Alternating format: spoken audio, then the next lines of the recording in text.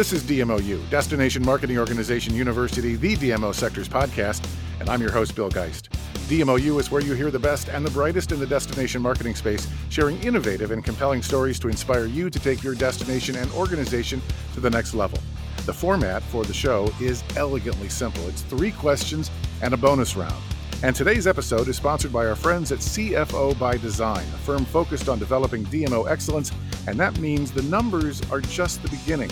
As a full-service executive support firm, Julie Hart and her team provide the foundation and accountability needed to build strongly aligned DMOs and successful leaders.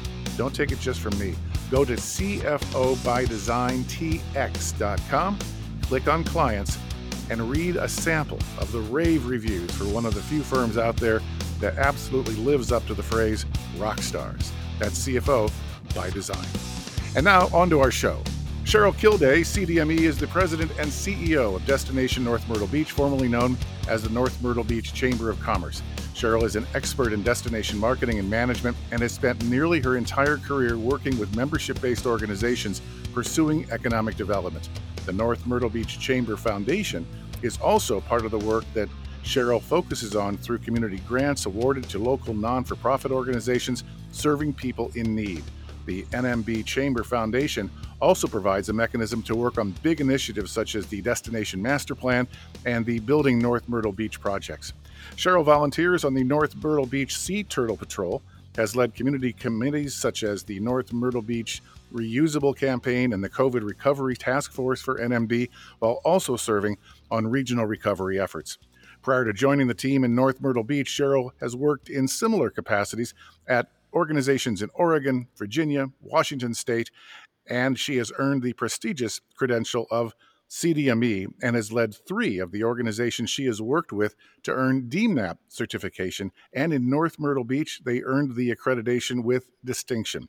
Destination North Myrtle Beach also successfully maintained their 5-star accreditation through the U.S. Chamber of Commerce. Highlights of Cheryl's career includes serving on a board of directors responsible for creating legislation and actually getting it passed to create a public-private partnership to fund tourism marketing for the state of Washington. She was also a board member and engaged in establishing a national heritage area known as the Journey Through Hallowed Ground.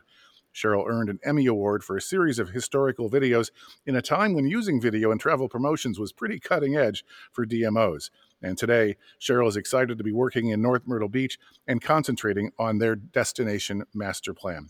Cheryl is a former board member of Destinations International as well as a former trustee for the foundation, and she continues to serve on committees for Destinations International. Cheryl Kilday, welcome to DMOU. Thank you, Bill. It's great to be here. Great to kick off the year with you as well. Always fun to catch up with you wherever we can at whatever industry event it is. And, you know, the interesting thing is you lead one of a handful of Chamber-DMO combos in the country that really get it right. There are a bunch out there, and many of them struggle mightily. Part of the reason, I think, from my vantage point, that Destination North Myrtle Beach is working so well is because the North Myrtle Beach economy is heavily dependent upon tourism. So the goals of both entities are aligned like very few communities have. But the other part, at least again from my point of view, is that you have taken the things that chambers do really well, and you've deftly combined them with what DMOs do really well.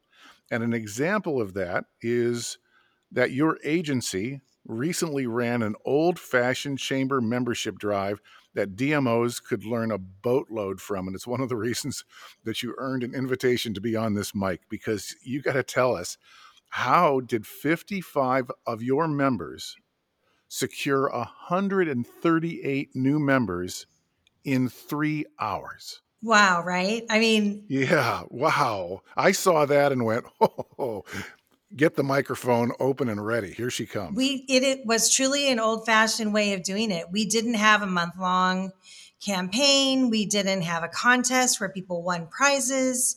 We recruited a group of business leaders to help us recruit people to serve on teams, to open up their own networks and call on business people that they know and tell them why they must join the North Myrtle Beach Chamber, known as Destination North Myrtle Beach. We worked with a company called Your Chamber Connections, And they actually came in and worked with us to identify who we should invite to be that first group of leaders. They come in and train them. They tell them what they need to be looking for in recruiting that next layer of team members.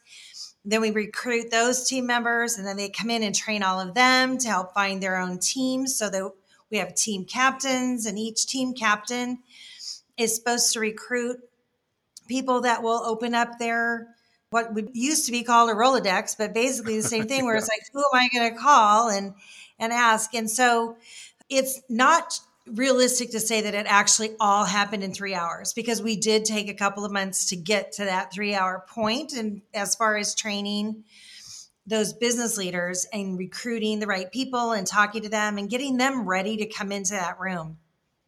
But they knew that by saying yes, that they had to come in and generate new members, and that some of them would do one or two and some would be 10 or more. We had an accountant call her clients. She brought 3 pages of clients to phone, and the ones that she connected with, she told them that they needed another business deduction and that they had a responsibility to support the local economy, and that supporting the chamber and that Destination North Myrtle Beach and all that we do, it was important to them, and that they needed to join. And 12 of them did in an hour and a half. Wow. Yeah. Just crazy. And I get that you had a training program, so they put in more than 3 hours. But when it came time for the rubber to hit the road, the commitment was 3 hours. And I think so many of us on our side of the equation, on the DMO side of the equation, that either still have a membership program or a partnership program, I think we do the traditional, we're going to have a 2-month campaign. And boy, that if you're leaning on volunteers to make the ask, it's really easy to say, I'll do it tomorrow or I'll do it next week. And then pretty soon it doesn't happen. But that 3-hour thing is just brilliant. What was interesting to me was we have 55 business leaders who are still selling. Mm-hmm. They are telling everybody they know, because we kept it simple. What are the 3 reasons? What are the 3 things that we do? And if you can never come to a business after hours, if you can never come to an awards program or an educational workshop, why should you still support your local chamber? And that was the message. And so they kept it really basic. We all did. But those 55 leaders are now on our committees. They're joining our business development committee and our public policy committees. They are going to be future board members and future board chairs. They are a pipeline of leadership for us. And so that opportunity for the advocacy work that they're doing every day, and the pride that they feel for being part of that 138 number in 3 hours, it's overwhelming. I mean, we're planning things to do with them that we're going to do something this spring called a flashback. And we're not asking them to do anything else. We just want to continue to celebrate with them, because that's all they need. They need that nudge to know that we recognize it, we celebrate it, and we continue to call them out for it. And they are people that when we call them and ask them to do something, they say yes, because they're proud to do it. And we have to be careful not to overuse those 55 people and make sure that we continue to grow that core group. But it's amazing how that worked. And I'll tell you what, having 55 people in the business community telling our story was worth every moment that we invested in that. Yeah. We often forget that when a company, when a CEO pulls the trigger and joins a DMO, a chamber, or anything, and frankly, the research was done on churches, and you get a new recruit in a church, the research said, if you didn't get that person into an activity, a committee, an event, connect with a mentor, the churn rate is 50% in 6 months. That 50% of new churchgoers will fade away if they aren't quickly assimilated into something. Right. And you've got, as you said in our pre-call, you've got 50, 75, 100 different programs that people can take advantage of and rarely do. How do you get the new recruits in fast so they begin to be just as excited as the 55 who got them in the door. It's something we work on every day, and we have a team of people that help us do it. But we, our employees, we make phone calls, we stop in, we say hello, we invite them to things. We have a drip campaign that we use to communicate with them. And we've had a really good open rate and engagement rate with that. We have a group of ambassadors. A lot of chambers of commerce use ambassadors. We have ambassadors that call on all of our new members in the first short period of time. And we have one ambassador. She's our ambassador of the year currently. She called on every brand new business last year, as well as every new member of our organization. And we call them partners because of our philosophy. We want to roll up our sleeves and work together and have that spirit of collaboration and service. But we are, legally their members. So when we call on them and encourage them to get engaged, we have mixed results with that, but we stay true to those basic, if you're investing in us, we're here for that business climate. You may not need us today for a legislative policy, but you might next year. It's really just reminding them that we're here every day and that when they need us, they need to invest now so that we're still here. We're the only one working on North Myrtle Beach every day of the week. And when they think about that and they think about those basic things, that economic development, which includes tourism promotion and business retention and overall business environment, who else is looking out for them like we are? No one. And so, when they're really looking at that, they need it. They need it when they need it. And you can't just say, okay, I'm going to join this year and not next year. So those become retention messages and really basic. And then the business after hours, the various educational workshops and that sort of thing become the cream. Like if I have time to send someone from my staff to do that, I will. If not, I'll get the Cliff Notes. There's the ability to access those kinds of programs, but not making them feel like that's why they joined. It's that investment is why they joined. And when we change that conversation from having access, promotion, and connections, that used to be our three. Now it's economic development, advocacy, and community resource, because the programming is how we get them together to help each other by connecting networks. But it's really still about that basic being here and doing what we do day in and day out that makes cash registers ring, that makes policymakers answer our calls. We talk about how the clout of our partnerships helps people in Columbia know that when we call, we're representing the business community. Next week, we have the executive director of our South Carolina Chamber of Commerce speaking at our annual luncheon for our chairs luncheon. It's our transition for our board members. And he's going to talk about how when Cheryl and Randy, so Randy's our senior director of advocacy and community relations, but when one of us calls and when one of us is there, they see the entire community behind us.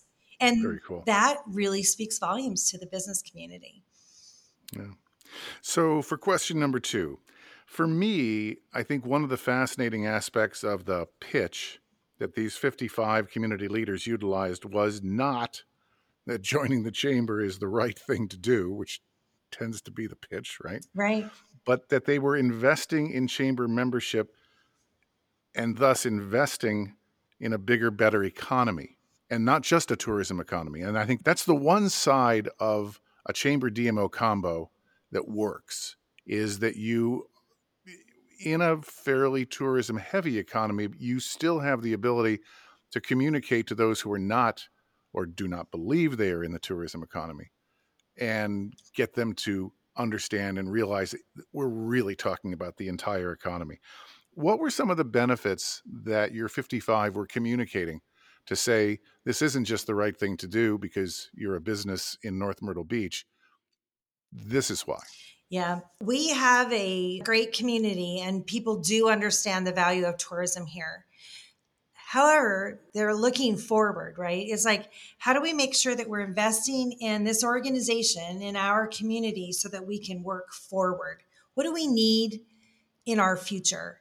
And making sure that we're building, not that our community's growing. So make sure that we're growing, we're building our organization, we're building our impact on the community for tomorrow, not just for what we need today. And really getting business leaders to think forward about what that investment looks like. We've done some pretty good work here over many years. Really, they started in about 2011, working on some big initiatives that go beyond what our dues have been able to support. So we've got some clout locally where people understand that we're doing a lot more than our membership numbers might say that we're doing. But they really talked a lot about how it's something that you don't do one year. It's something you do and you get engaged and stay there in order to help build the future that we want for our community. We have a lot of growth right now, and not everybody loves some of that. And community alignment, community alignment came out of some of those conversations too, about not just accepting the type of growth that's coming, but to help define what we want and how to pursue it. That's part of the role of investing in our community and investing in our future, so that we have that ability to say, this is what we need, and let's help develop those public-private partnerships to get there instead of just taking what comes. Otherwise, we would likely become a retirement community. Yeah. Our median age is growing to be older, and we want to make sure that as we remain a tourism destination and very family friendly, that we're also creating an environment that attracts a younger workforce. We're the ones at the planning commission meetings asking, when they're talking about a new neighborhood, where's the playground? Where are those family amenities that we want to make sure our workforce is being attracted, and that they're not just a bunch of people that have grandkids coming a few times a year. So nobody else is asking those questions. And so that relevance of making sure that we're thinking about how to sustain and grow a vibrant economy through that chamber investment is a big part of what they talked about. Okay. So third question, I want to shift ever so slightly. When we discussed your appearance on DMOU, you talked a lot about, and you just said it just in the last question, about alignment, but you also said it was alignment with the heart and the culture of the community's residents. It's something that DMOs are obviously increasingly understanding the importance of, but not typically chambers. Again, it's your recipe for taking the best of both worlds to build a rock-solid organization. Tell us how your agency, and I think it sounds from your bio, it's probably the foundation arm. Tell us how your agency shows residents that you have a heart. Yeah, we've really worked on this area a lot. And pre-COVID, but I think we learned a lot during COVID. The residents here know that we're a tourism economy. And I think it's important to remember that that doesn't equal that they like tourism. So they like the tax benefits, and they like various aspects of it, that we have more restaurants and retail and all that sort of thing. But they don't like waiting to get a table, or that you have to park further away and those sorts of things. So just so that everybody who is listening to this understands, we have, the numbers might be a little bit dated right now, but like 22,000 households, and less than 10,000 of those are permanent residents.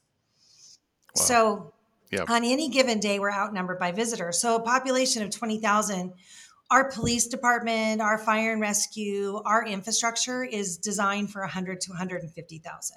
Mm-hmm. And our retail and our restaurants and entertainment reflects that too. Plus, we have a beautiful beach. Okay, so 9 miles of beaches in this great community. When COVID hit, our residents were freaking out because we were in a state that remained open.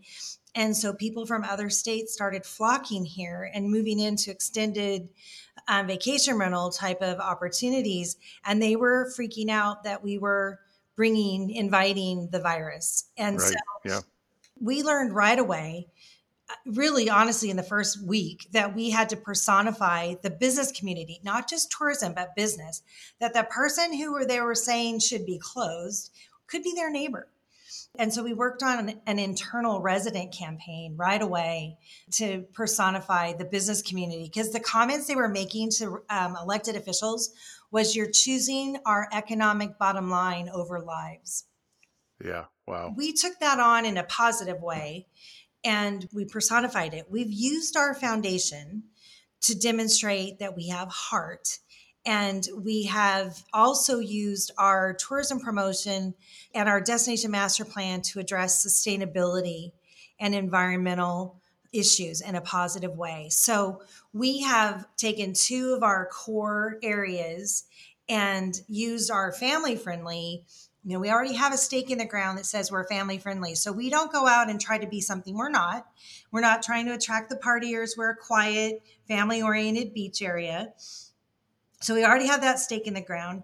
So it's not that hard to be bold and put other stakes in the ground. And so we've used that for our sustainability, and that's a continuation of having these community characteristics and values that we want, and showing them that we share them and care about them. And then we also use our foundation. We do it's like a job fair. It's a volunteer fair. And we bring all of our foundations and charities together. And in our community center had, almost 300 people. In a small town like ours, that's a lot.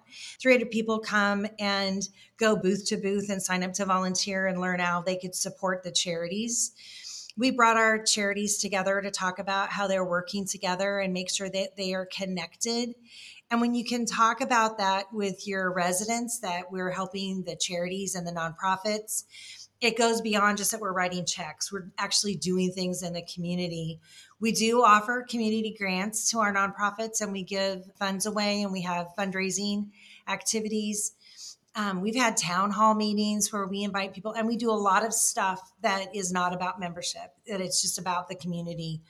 And that really resonates with them. And I would say even with the people who live here seasonally, which there are a lot, they consider themselves part-time residents. They don't see themselves as visitors. So we've adopted that approach with them as well, and talk about our part-time residents. And so we don't talk about just about visitors in the sense of that under 30 days. We really talk about those part-time residents, and they feel connected. So when we did our resident sentiment study a year ago as part of our destination master plan, we did it twice. We wanted to see if there was any seasonality impact, and overwhelmingly they support tourism, but they cared about the things that I just talked about. What was really exciting for us, especially because we changed our name, they were familiar with us. They know who we were, and we have a good reputation. And that really mattered, especially with the name change, because we weren't sure how they would have connected all the dots between our old name and our new name. But they really appreciate that we're working on alignment, and that's one of our goals. Interesting that changing the name to Destination North Myrtle Beach is more recognizable than the North Myrtle Beach Chamber of Commerce.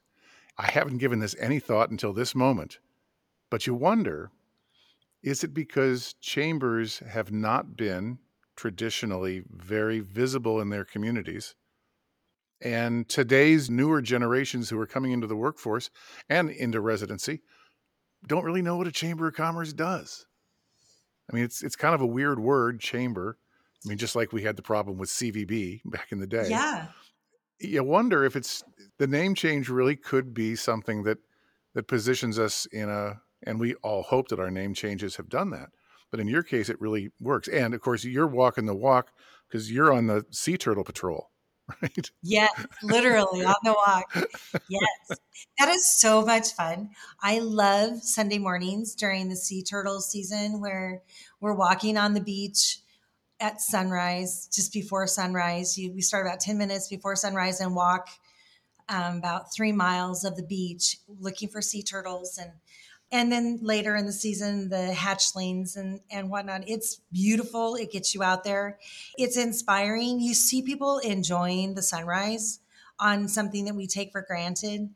And we are picking up trash and cleaning up the beach as we go. And it really just feels great to be out there and to be connecting with the community, as well as everybody enjoying the beaches.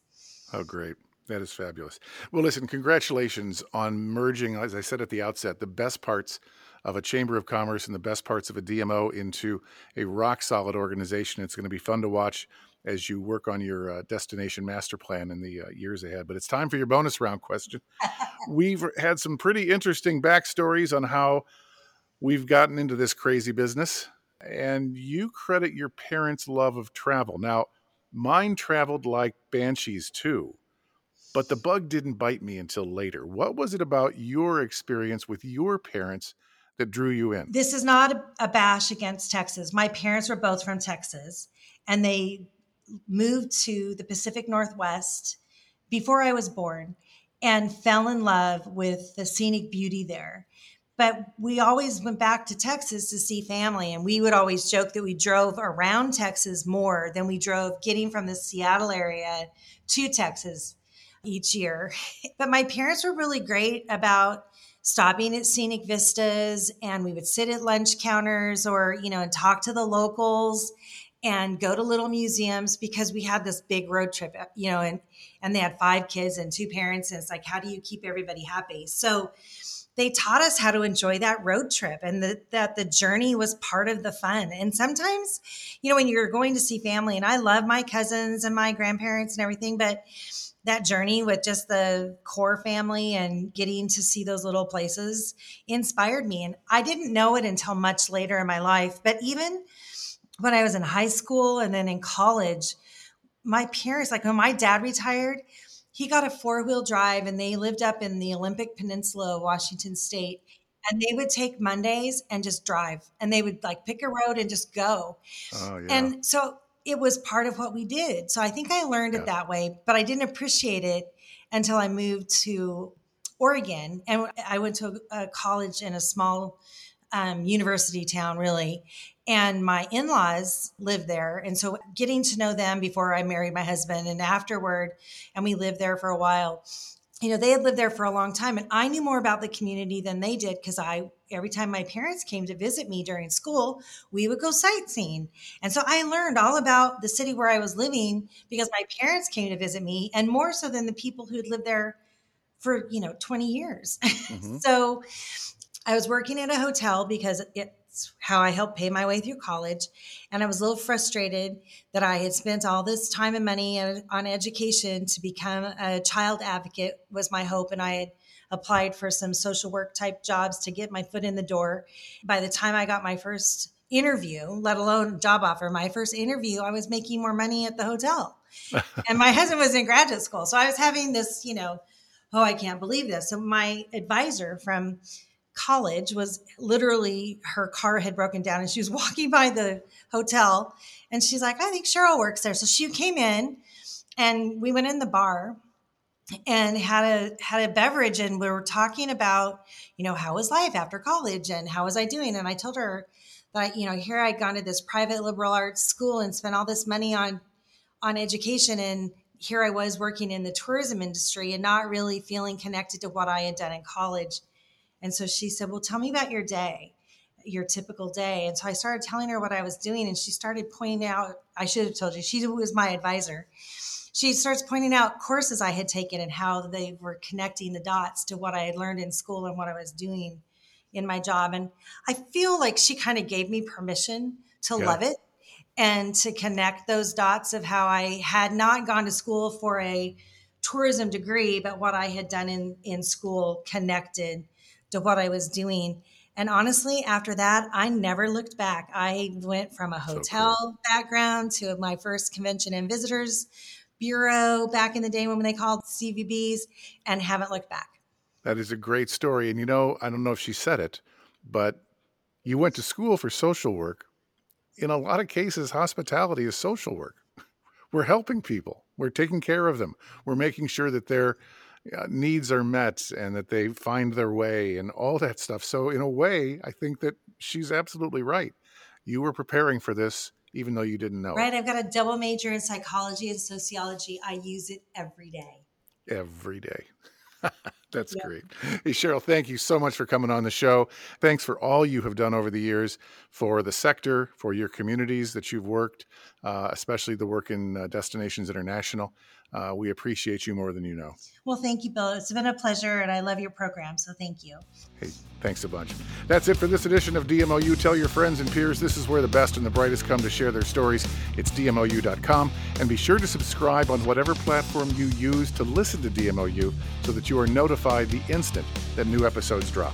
Today's episode is brought to you by our friends at CFO by Design, a firm focused on developing DMO excellence, and that means it's just not about the numbers. Numbers are only the beginning. As a full-service executive support firm, Julie Hart and her team provide the foundation and accountability needed to build strongly aligned DMOs and successful leaders. Check them out at cfobydesigntx.com. That's CFO by design. DMOpros.com is where you're going to find more on our services to the DMO world, plus links to past editions of the Z News, our blog, our homepage position papers, the book Destination Leadership, and the biggest DMO job board on the planet, plus, of course, links to earlier episodes of DMOU. That's DMOpros with a Z.com. Executive producer of DMOU is Terry White, and this is a production of DMO Pros. I'm your host, Bill Geist. Until next time.